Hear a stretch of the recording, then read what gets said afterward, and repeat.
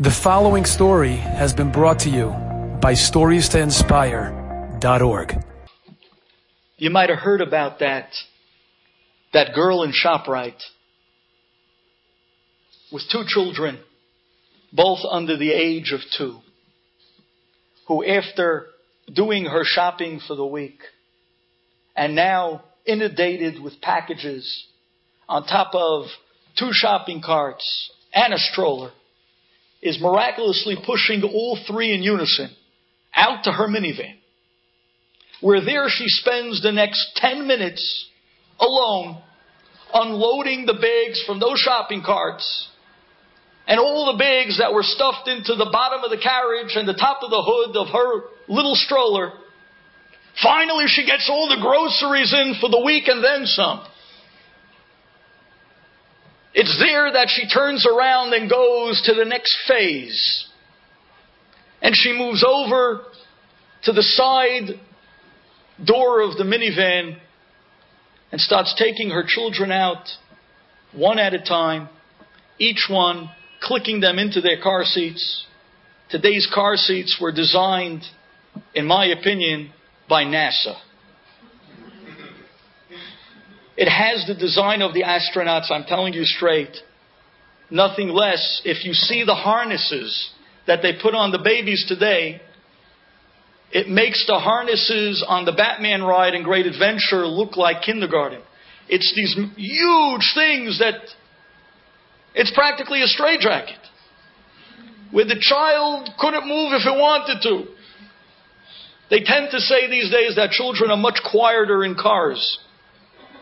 They can't breathe. So there she is, putting one child in, click, click, click, click, click. And then she puts the second child in, click, click, click, click, click. Turns around now, pulls out her keys, and as she's pulling out her keys, she pulls out the receipt and the change, and she realizes that the cashier gave her too much change.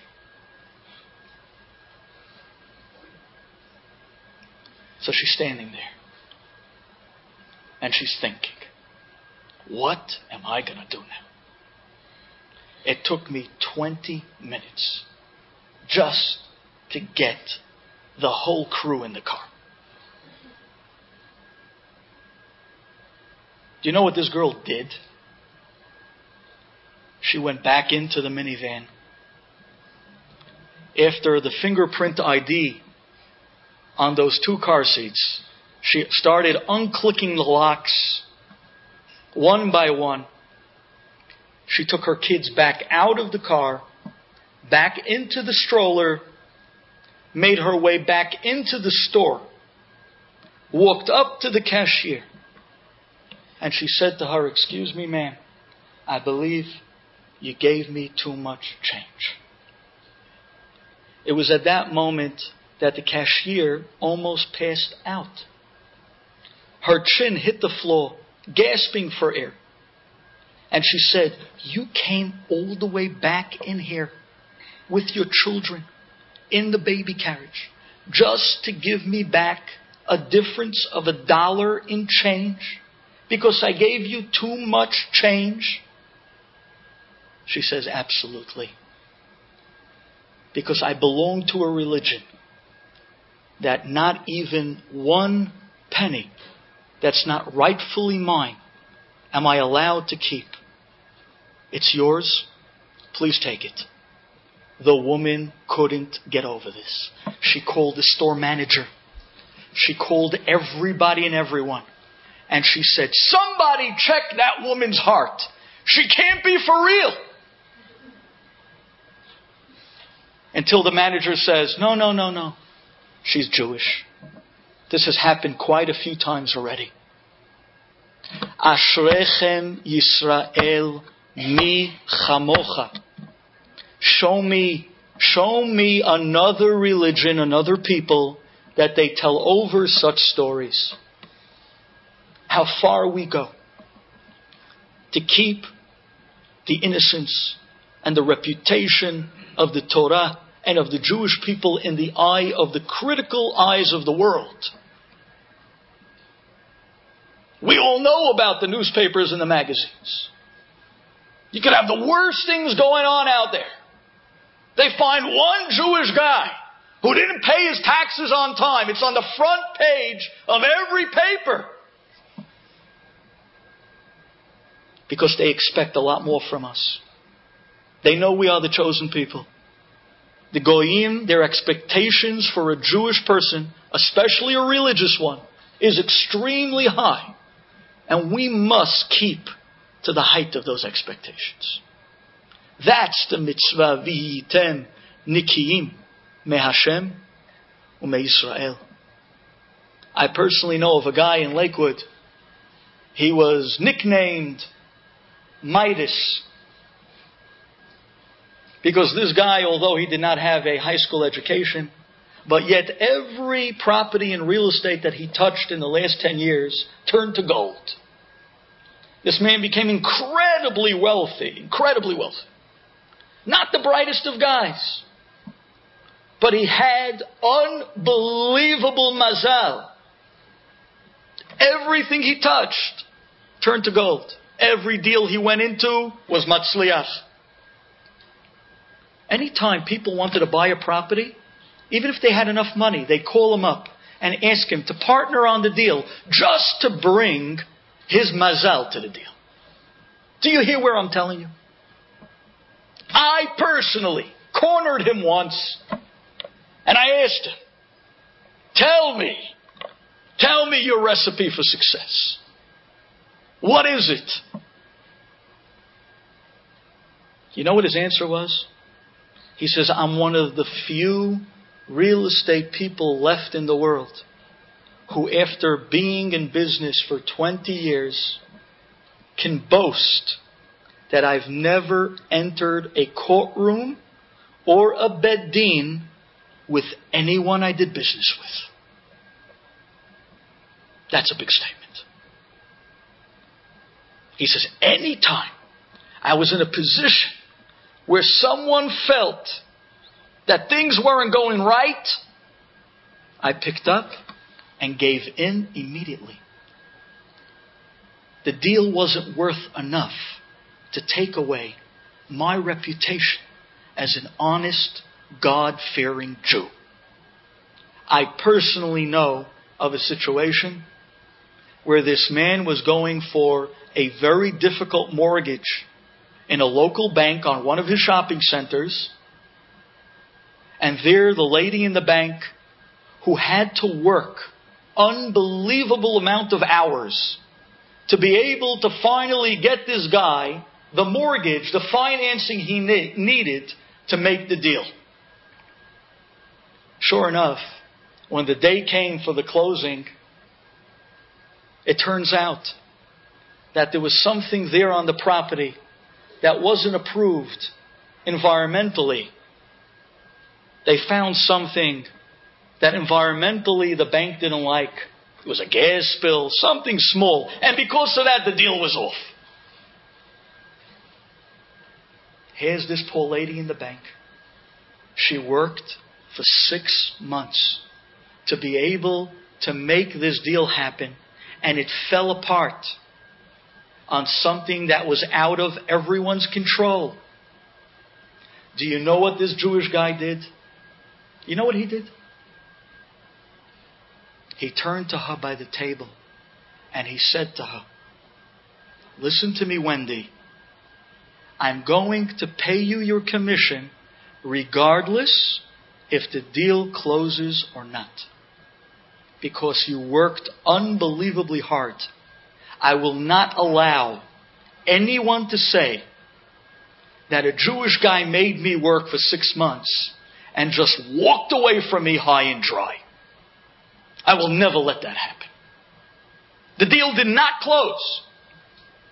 But yet he paid this woman $27,000 of her commission for the time she worked, for the effort put in. And I tell you today that this Goya, this Christian woman, Wendy, she walks around New Jersey singing the praises of religious Jews. What he bought for that $20,000, the Kiddush Hashem that he made at that moment, where everyone else at the end of the day is looking to mess over the broker, to get out of the fees, to get out of the commissions. How could I swindle him out of the commission? Oh, that broker brought me the house? You know what? I'll find someone else that knows the owner of the house. I'll go around him. Like this, I don't have to pay the broker's fee. I don't have to pay the commissions. This guy, he went and paid the commissions on a deal that didn't end up taking place. Just so no one could have a ta'ana on a Jewish man. Not to give the ability for a goy to walk around and say, those Jews, oh, you can't do business with them. This woman today walks around and says, my best clients are religious Jews. What a Kiddush Hashem. Because what you don't realize is, by us, we have black hats. We have white hats. We have no hats. We have kippah sruga. We have the disposable kippot. I'm looking for the right ways to describe this without getting into trouble. We have the velvet kippot with the name on it. The velvet kippot with the phone number on it. Tremendous difference in size between those two kippot. We have all different types in Am Yisrael. But you know what? In the eyes of that goy, he doesn't know the difference. She doesn't know the difference between a black hat and a white hat. Between a religious Jew and a not religious Jew. You know what the goyim say? They're all rabbis. All of them. And they're all thieves. Do you know how much of a Kiddush Hashem it is when you do business with goyim and they walk away happy? Forget about the buck you're making for a minute. Do you know the reward that's coming to you on the be'ah that's made, not with the bottom line in mind, but with the person in mind? There are no words to describe.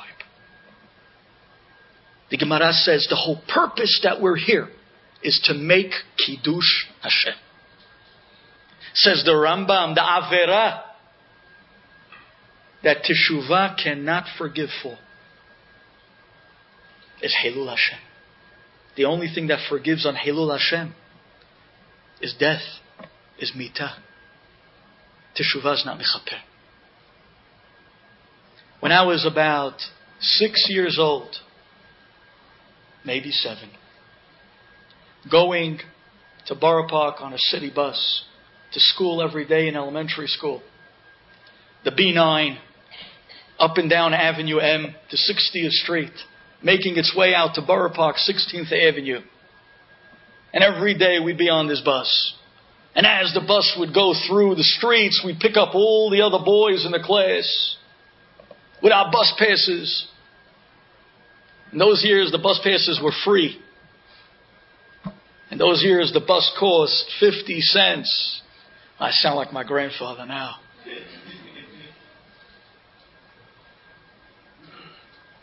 And I remember one time, one Friday, we were coming home from school after a baseball game. And we were all totally and absolutely knocked out. It was a 12-inning game, a long game, and we were totally knocked out. And we're sitting there on the bus, going home. And an old Russian lady walks on the bus. And she was wearing a big golden cross on her chest. I am telling you the way it happened. This woman pays the driver. She walks down the aisle and stops. She sees that further down the aisle there's a bunch of Jewish boys, yeshiva boys. She walks right up to me. puts her hands on her hips, and she says, well, aren't you getting up for me? And I said, oh, I'm sorry. I didn't even see you. How could I miss her? I didn't even see you. And I jumped out of the seat, and she sat down. A minute later, another lady sitting in the area, she said to this old lady, why did you say that to the boy? She says back, what do you mean? He's a yeshiva boy. He was going to get up for me anyways. So why wait? Ashreichem Yisrael. Mi chamocha. Look at the way they look at us. Look at the expectations they have for us. And let's give it our all to be able to live up to those expectations. V'yitem nikiyim me Hashem u'me Yisrael. To keep our innocence, but most of all to carry the flag of our magnificent reputation in the eyes of Am Yisrael and especially in the eyes of the Goyim. Because those Kiddush Hashem is what makes us who we are. Enjoyed this story? Come again. Bring a friend. StoriesToInspire.org